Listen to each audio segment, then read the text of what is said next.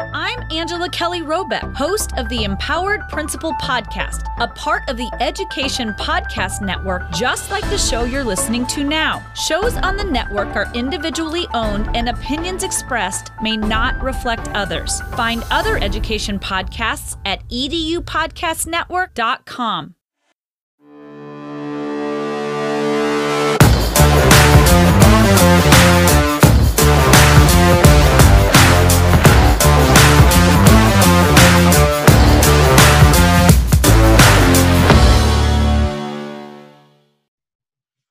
Hello, everyone. This is Greg Goins, the founder and the host of the Reimagine Schools podcast.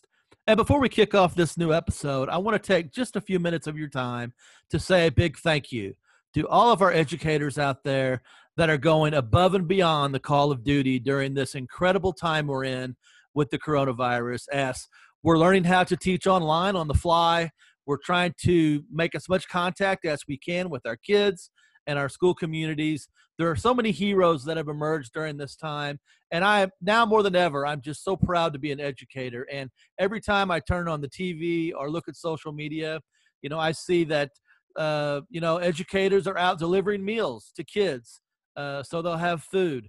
So many great stories like that. Teachers in caravans driving through neighborhoods, honking their horns, waving at kids. And let me tell you something, folks. We know those kids miss us, but we miss them terribly as well. We can't wait to get back in our school. It's been a stressful time for everyone, but everyone has been able to step up to the plate and do the very best you can in an unfortunate situation. So let's cross our fingers and hope that, maybe we'll be back in the classroom soon. And when we get there, folks, there are going to be a lot of hugs and high fives as we can't wait to see those kids. So after taking a couple weeks off with the podcast, trying to figure out what direction, I want to go during this unsettling time, ultimately this podcast is about helping you, the educator, create better opportunities for kids in your classrooms whenever that may be. So I continue to encourage educators at all grade levels to use this time to, improve your own professional practice. Jump in on some Twitter chats, join a Facebook group, maybe start a podcast study and use the Reimagine Schools podcast or your favorite podcast study along the way.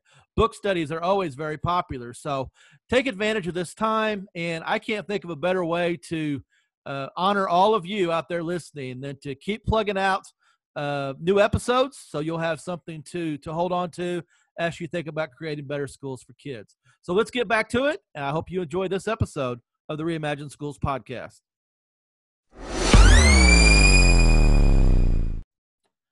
Hello again, everyone, and welcome to another episode of the Reimagine Schools podcast, a proud member of the Education Podcast Network. My special guest this week is Ross Cooper, a school administrator in New York and former fourth grade teacher who's the co-author of the popular book, Hacking Project-Based Learning, 10 Easy Steps to PBL and Inquiry in the Classroom, with his co-author, Aaron Murphy. Ross Cooper is an Apple Distinguished Educator and a Google Certified Innovator. He's recognized as a leader in project-based learning. His next book, PBL, Real Questions, Real Answers, will be available later this summer, so be sure to look for that wherever books are sold. If you have an interest in PBL, then this episode is for you, as Ross Cooper offers some great advice on how to get project-based learning off the ground in your school. You can follow Ross on Twitter at RossCoops31.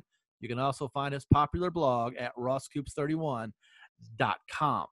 Before we get into my conversation with Ross Cooper, I'm very excited to announce a new sponsor for the month of April, as I welcome in the Illinois Digital Educators Alliance, IDEA, and they're certainly full of some big ideas as the largest organization in Illinois devoted to the use of technology in education. I'm a former member myself, as a former school superintendent and principal in the state of Illinois.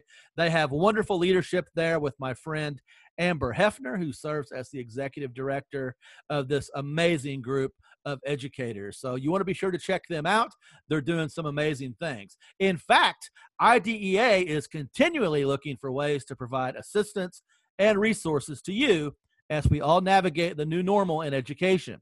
If you haven't had a chance to visit their new at-home learning site, please visit ideaillinois.org IDEA.org/home-learning. The IDEA staff has been gathering resources and scheduling webinars to support e-learning in your school district. So be sure to check it out today. They are a great resource for this unsettling time in our schools. With that, folks, I hope you kick back and enjoy this conversation with Ross Cooper.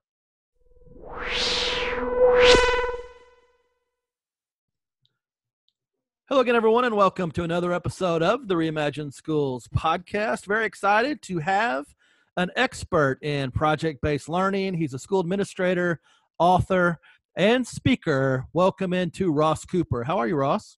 Great, Greg. Thanks for having me. How you doing? I'm fantastic, and I'm so excited to finally get to meet you in person. I've been hearing your name for a long time. I've had the good fortune of talking to some amazing people on the podcast about project-based learning specifically, and almost to a man or woman in some cases, Ross Cooper keeps coming up. So how did you become the guru of project-based learning? Yeah, so, well, I don't know if I'm necessarily the guru, but thanks. But I think through a lot of it's trial and error, right? Passion, right? When we're passionate about what and we believe in what we're doing, we really, put everything that we have into it. And, it's something that I feel like I could have benefited from when I was a student. So when I became a teacher, that's how I taught, while also being cognizant of the fact that not every student learns that way, or you could take PBL and mold it and try to make it work for as many students as possible. But also having autonomy as a teacher, I could say was huge. And that's something that drove me to become an administrator, so I could give teachers that same autonomy that I had. But really, as a fourth grade teacher in the East Penn School District in Pennsylvania, I had a really great amount of autonomy and support to make these types of experiences, and whether it's STEM, PBL, makerspaces, what have you, to make it work for my students through trial and error. And of course, it can be intimidating. But, just like anything else, you have to move backwards before you move forwards, right? So I made a lot of mistakes. I still make mistakes. I feel like I'm going to look at where I am right now 5 years ago and be like, oh my gosh, like I wish I knew, then what I know now. So that really helped. And also a whole lot of reading, I think, there's some books, specifically, I always cite, the Understanding by Design, Grant Wiggins and Jay McTighe, really me was like the Bible. And when I started reading that, looked into some of the stuff from the Buck Institute, that really got me hooked on making, these types of experiences worthwhile for my students. Yeah, and you made a reference to being a fourth grade teacher, and I know you've had a couple stints as an elementary school principal.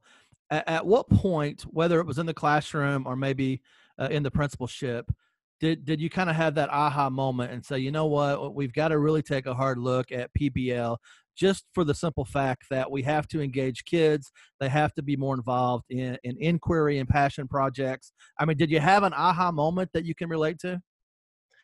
I think probably the biggest aha moment for me was when, I think it was probably like my third year. I want to say my third year teaching fourth grade.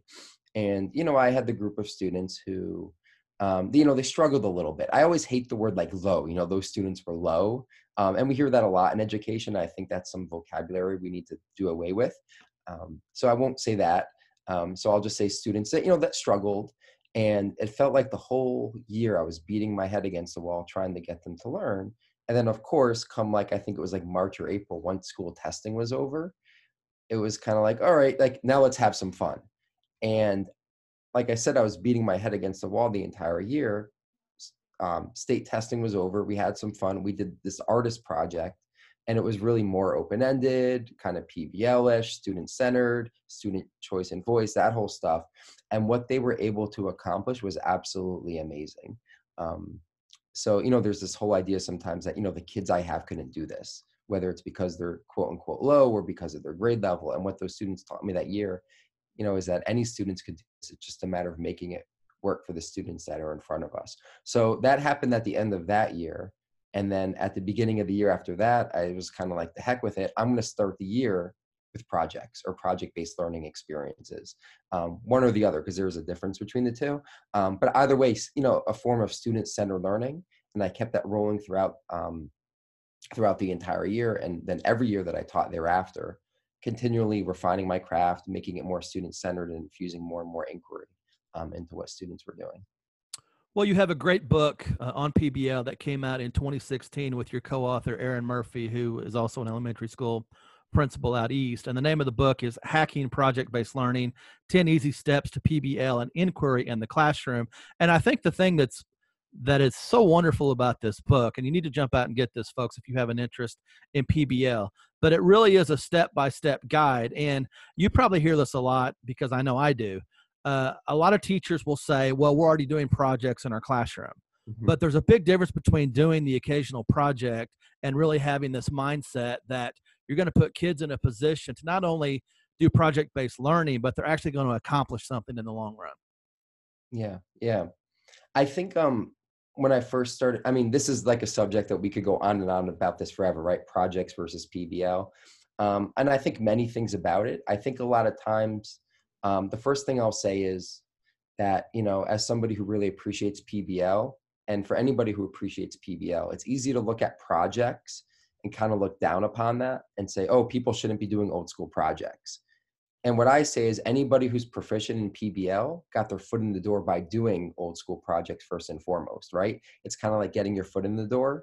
And then you build on top of that until you have project-based learning experiences, just like anybody who's integrating technology into the classroom or doing anything else, right? You start at a more rudimentary level and then you get better and better and better. So by looking down upon people who, where we are now, like where we were like a couple of years ago, it's discouraging progress, it's discouraging people, and it's discouraging, you know, excellence and others from moving forward, if that makes sense. So I think projects are definitely a stepping stone into PBL. And I think if we look at the main differences between the two, it's with a project, it's kind of like, okay, now that you've learned everything, let's do something cool with it. With a project-based learning experience, it's kind of like, hey, we're going to do something really cool. Now let's work our way through and learn what we need to do in order to make it happen. So this idea of this performance task or performance tasks permeates the entire unit and is the learning in and of itself, rather than being thrown in at the end as kind of like the fun stuff. So to me, that's really the big difference. And I think sometimes one more point I'll make is that sometimes when we do project-based learning professional development or any type of professional development, we kind of, a lot of times we inadvertently say, you know, forget everything you've done over the past 10 years. That's not the answer. I have found the answer. This is what you need to do, right? And when we do that, of course, we disrespect the work that came before us and we piss a whole lot of people off. But by saying, okay, we know you're doing projects, let's start there and move toward project-based learning, you're building something from something, which is generally easier than building something from nothing. And also you're respecting the work that came before you. And therefore, you know, we're more likely to make progress. So, I mean, I have many thoughts on this, but I think it's a matter of leveraging those old school projects to move towards PBL rather than looking down upon them. And, you know, you made reference to the Buck Institute, and I had the good fortune of having Bob Lenz on the podcast, you know, probably a year ago. And I had just an interesting conversation with him. And that's a great resource, folks. The Buck Institute, if you go to their website, you'll find some great resources on PBL. But he was talking about this idea that in a lot of cases, PBL is the dessert that comes at the end of the big meal. And so, you know, what we'll do all the learning, we'll do all the hard stuff. And at the end, you know, we'll have a fun project that'll be the dessert. We have to kind of shift that mindset. PBL needs to be the main course, and it needs to be the focal point of what you're doing. So I thought that was a great analogy to talk about maybe some of the missteps that people take when they think about implementing PBL. Yeah. I think it's that context, right? It's that context. So all those lessons that you teach, whether they're small, like 15-minute lessons or more extended lessons that last 45 minutes to an hour, there's context behind them and there's more intentionality. So it's not just like, you know, just learn this so you could do well on a test. It's learn this so you could accomplish or try to accomplish some sort of task. So that there's more of a drive to learn. And then it's also, you know, this push and pull between the parts and the whole. You know, the parts are those individual lessons and the whole are those performance tasks. And as you go back and forth and you connect your learning to those performance tasks through productive struggle, it promotes deeper understanding of what you're doing. It's kind of like the equivalent of like saying to somebody like if you were going to take like a sport, like you wouldn't just learn a whole bunch of drills in isolation and say like, okay, like now we're going to give you a pencil and paper test on it, or maybe at the end I'll let you play the game. It's like, no, like we're going to play basketball and let's learn what we need to learn in order to be proficient at that game. You know. Yeah, and I So think that's very much, yeah. yeah, Go I ahead. think that's very well said, and I just think it's a shift in the mindset as to how we're going to approach, really diving deep into that inquiry-based model. I just talked to Dr. Sarah Fine on a recent episode, and she did some extensive research on how to remake the American high school, and PBL was a part of that. But she used a term that I'd not heard before. She was talking about visiting wall-to-wall PBL schools. And in my mind, I'm trying to figure out what that means exactly, but I would think that means that they're going PBL in all subject areas all day, every day. And so that would be a little bit different than the dessert approach. Yeah, I think the biggest difference there, excuse me, is this idea that it's systemic. It's systemic. So a lot of times when we do PBL, and I know this happened to me and it happened to my co-author Erin when we taught in an elementary school, we kind of like stuck out, right? We were those square pegs in the round holes. And then, you have parents kind of asking, well, what's going to happen next year? What's going to happen next year? Like you're known as those PBL teachers. And I can imagine the benefits of having a wall-to-wall PBL school is one, like as teachers, you don't have to fight that battle, right? You don't really have to explain why you're doing things differently. But I think more importantly than that, the students benefit from it, right? Because if it's something that we truly believe in, then, it's this idea that it should be happening all the time, everywhere. And that's what a wall-to-wall PBL school allows for. I think, and I've never worked in a wall-to-wall PBL school, but I can imagine, there's a lot of like myths surrounding them. Like, what is it exactly like? And, some of the same myths that align with project-based learning. And, direct instruction, and more formal type instruction does have its place in PBL. Because we always say like, you can't think critically about nothing, right? It's not like students are going to magically like bump into everything you want them to learn. So, for anybody who's skeptical of those types of schools, it might not be as tremendously like drastically different as you imagine it to be. So, it's a matter of really like, getting through the weeds and seeing what they're really all about. Like I said, I've never worked in any of them, but, it would be interesting. There are so many great benefits of using this inquiry-based model, the PBL approach, obviously. If you think about the future of work, I mean, the workplace is a project-based world. So if we're talking about teaching kids essential skills, I would think that would be, highly relative to teaching them how to enter the workforce. But I think too many times there's this disconnect that teachers have, and even school leaders, not really understanding fully what project-based learning is. Why do you think there are so many different variations and so many different thoughts and ideas about something that really is a pretty simple concept? Yeah, I think this happens with everything, and I've always said this, like, no matter what the initiative is, like we should be able to define what it is, like when we're giving feedback to students, we want that feedback to be goal oriented, right? It has to relate to the certain goal that students need to accomplish, but we don't necessarily do that with adults. So let's say we want teachers to get better at, whether it's project-based learning or writing workshop or guided reading or whatever it might be. It helps to define what that practice is while giving teachers the flexibility to kind of make it their own. And a lot of times we're very hesitant to say, okay, we're going to tackle project-based learning as a district. And we've decided like, these are the components of project-based learning, and these are what they should look like in the classroom. We're not using the word fidelity, because I can't stand the word fidelity, because that means like we don't trust in our teachers, but there shouldn't be necessarily a ceiling, but there should be a floor. So if you're not doing this as a district or as a school, by our definition, it's not project-based learning. So I think sometimes we're hesitant to do that, because then we're really holding ourselves accountable, right? So I think sometimes, and we miss these steps. So we have this nebulous target, and we don't know if and when we're hitting it. We don't know if and when our teachers are hitting it. So we're missing that step where we say, okay, like project-based learning, whether we think it's simple, whether we think it's complex, we need to sit down. What are the components, whether there's 8 or 9 or 10?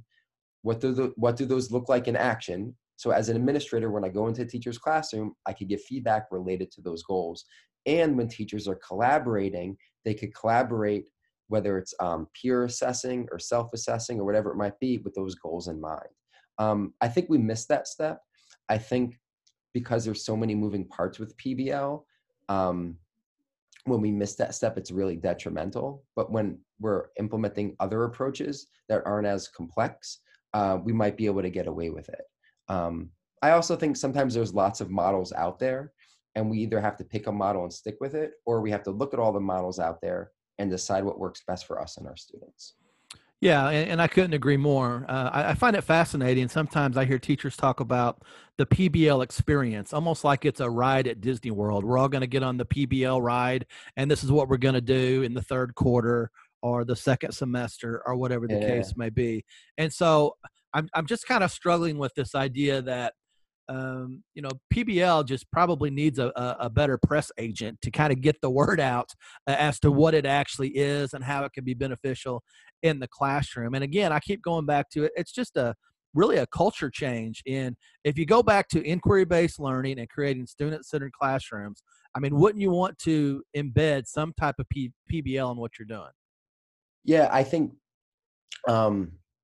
so right now, and I mentioned to you this when we were off audio before, but we have a new book coming out, Erin and I, in probably before the summer, April, May. Tentative titles, Project-Based Learning, Real Questions, Real Answers. And we actually talk about this in the current draft, in the conclusion. Like, we treat PBL as on again, like off again. Like this, like as you're saying, Greg, like this semester, like we're going to do a PBL, or people call it like PBLs, where I don't know where that came from, right? And what it's saying is, what it really inadvertently, the message you're sending to students is, okay, like the normal learning is going to take place 3/4 of the year, but this 1/4 you're going to get to learn the cool way. And that's really a terrible message to send. Like I could kind of understand maybe if you're just starting out with PBL, maybe I could understand that.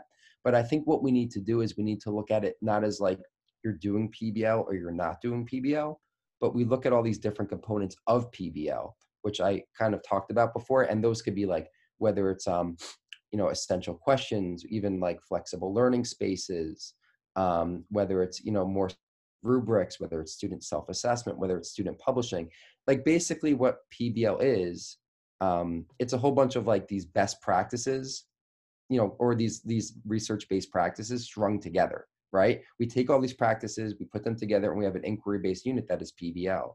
So throughout the year, whether it's full-blown PBL or not, we could be integrating these practices into our classroom to send the message that, hey, we appreciate student-centered learning, we appreciate inquiry. Although this might not be a full-blown PBL experience, we're still moving in this direction. But the last thing we really want to do is have like this stark contrast between when we're doing PBL and when we're not doing PBL, if that makes sense. Yeah, and it does. And I think another thing that a lot of people kind of gloss over is the fact that co-teaching is a great model for PBL, and you can also do a lot of things across the curriculum at different grade levels. You could even do district-wide PBL if you really wanted to take that plunge. But you think about being able to sprinkle in various points of technology. There are just so many different opportunities out there that we just need to stop and think about how can we get other people involved besides just that teacher in that silo in that classroom. Yeah. It's it's not easy, right? That's like the $1 million question. Like, how do you move people forward? And I think it's just like any other change. Like, I could, as an administrator coming into a school or district, it's easy to say, I believe, like I'm the PBL person. This is what I believe in, though everybody should be doing it. So I think a lot of it is, just like anything else, relationships, respecting the work that came before you, and kind of planting seeds. Where I've had success with it as an administrator before is you always have those early adopters. You always have those people, whether it's where I am now or the other schools I've been in, who really want to take the lead with this. And generally, as an administrator, more or less, like they come to me. I don't have to go to them. You find each other out, and then you have those people who have those early successes, and it kind of removes that risk factor for other people, and then other people more likely to jump on board. but I am very hesitant, like, and this has even come up like I remember one of my interview questions I had for a principal. It's like, so if you're a principal, does that mean we're going to start doing project-based learning? And I couldn't tell if they wanted project-based learning, like, or if they didn't, you know what I mean? Like I didn't know which way that questioner was going or what kind of answer they wanted. So I'm kind of answering it the way I am now. Like, it's a tool, it's in my toolkit if we want to use it, or it's in my toolbox or whatever. If we want to use it, we can, but, I'm not going to force my passion down other people's throats, and ultimately if it's what's best for kids, we'll get there. But nobody likes to have their current work disrespected. And nobody likes to have their identity. Everybody has this identity as a professional and as a person. And nobody likes to have that challenge right off the bat, especially from a new administrator. Yeah. And, a lot of times whenever people start a new project or a new big idea, a lot of times when they hit that first roadblock, they're going to have to decide, do we want to push through it, or do we want to just do something different? And I think for a lot of people, and I want your take on this, the first big roadblock, for PBL is what should the overall theme be, or what should the project be, or what should the focus be? And I know in your book you used the example of building a pinball machine, but are there others kind of that you can share with our listeners? Maybe they're thinking about diving into this, but they're kind of trying to figure out what kind of theme or topic they can roll with. Yeah. So the way we kind of divide it out is by tracks. So we call there's a product track, which is at the end of the project. Everybody has the same product, but they don't all necessarily look the same. Just like with the pinball machines, I think we had like 15 pinball machines, but they all looked for the most part completely different. And the product track also encompasses, like, if you're going to put on some type of an event, like a play or a puppet show or something like that. Then there's a problem track, which is something that could be a little bit more intimidating as an entry point, which is you're going to tackle a problem, which could be a real world problem. It could be something that you give to students or something that they find on their own. And it's going to be something like, cafeteria food. How do we improve our cafeteria food? To one of the things I did with my students was, everybody adopted an endangered animal and did something to help it to survive. And then there's more of an open-ended track. And this is probably more like for the more experienced students and teachers, where it's like, I want you to show me an understanding of this. Like, you need to show me that you understand, these concepts, of electricity and magnetism and force and motion. Now go ahead and do it with minimal direction. Almost like Genius Hour, but giving students overarching topic and understandings. I think generally as an entry point, that product track, having all the students create the same product or a similar product, is a nice entry point. And that could be something, as simple as like creating an authentic poster to advertise an event, to, one of the things I did with my students was solar powered cars. It's a little bit less risky.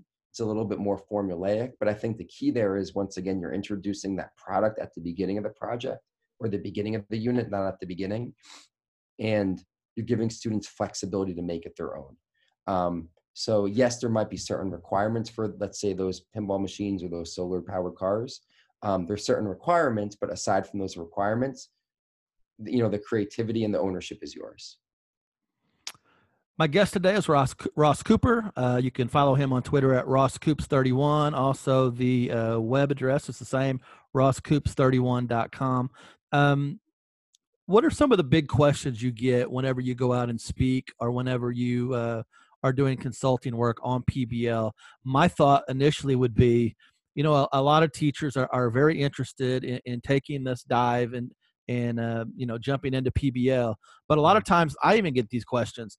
Are there models out there we can look at? What school districts around the country are really doing great things with PBL that we can kind of take a look inside and see what they're doing? How do you answer those questions?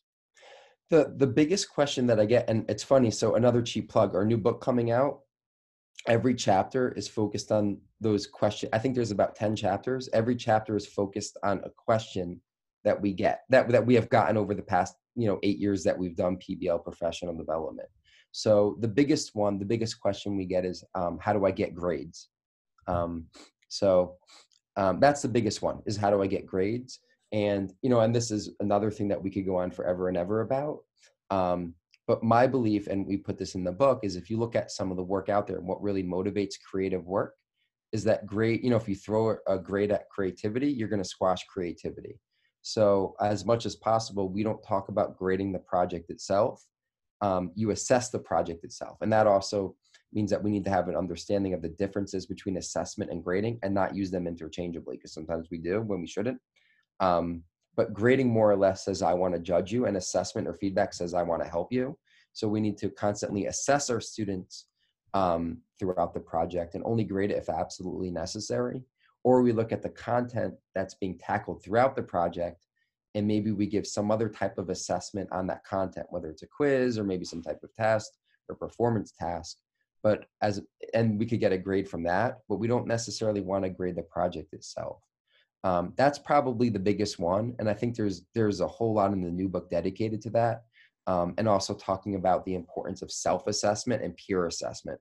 Because really, if we want that idea of student ownership and agency, that's where our focus should lie, is, how to give students control of their progress and not constantly having to raise their hand in order to move forward.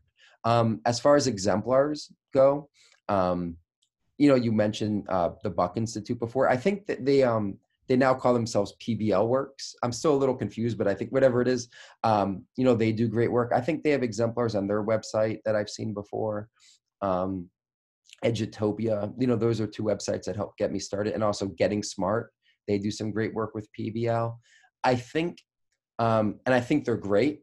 These videos helped inspire me when I first started with PBL. I think the main thing is then we're following up with the how.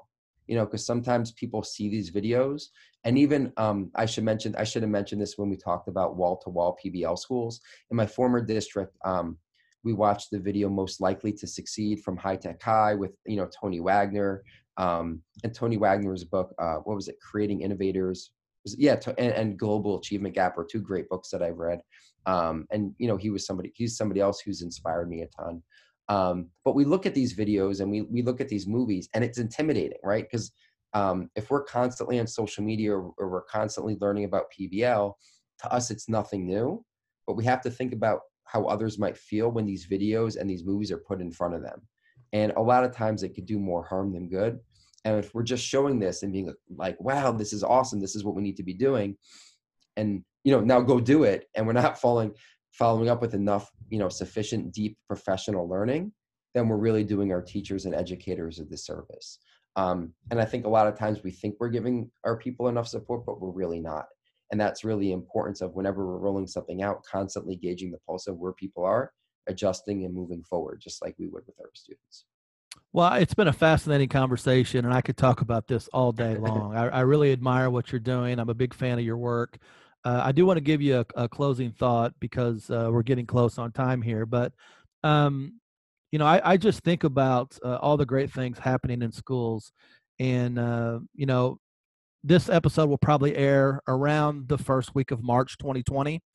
And we have a lot of teachers and administrators listening to the podcast, obviously. But, is that too late in the school year to kind of start PBL? Or what advice do you have for just getting started? So a couple things. I think you could look at those practices that make up PBL. And I talked about them before. And if you Google, a good article that I actually used when I got started is the Buck Institute, or PBL Works has one. And I think it's the essential elements of project-based learning. You could look at that. And I talked about before, student publishing, essential questions. We talked about flexible learning spaces. Just do something. Just do something, because whatever you're doing is a component of project-based learning, and therefore you're moving in that direction. So I think that's a great way to get started. I think a lot of times what I've seen is a lot of districts and schools will roll out an initiative, and they'll say, this year we want everybody to do one, PBL experience with their students, right? And we've all kind of heard that, right? This is all we want you to do. And what happens is, when we do that, we don't have a chance to iterate until the next year, right? We do this 4 or 6 week experience. It's great.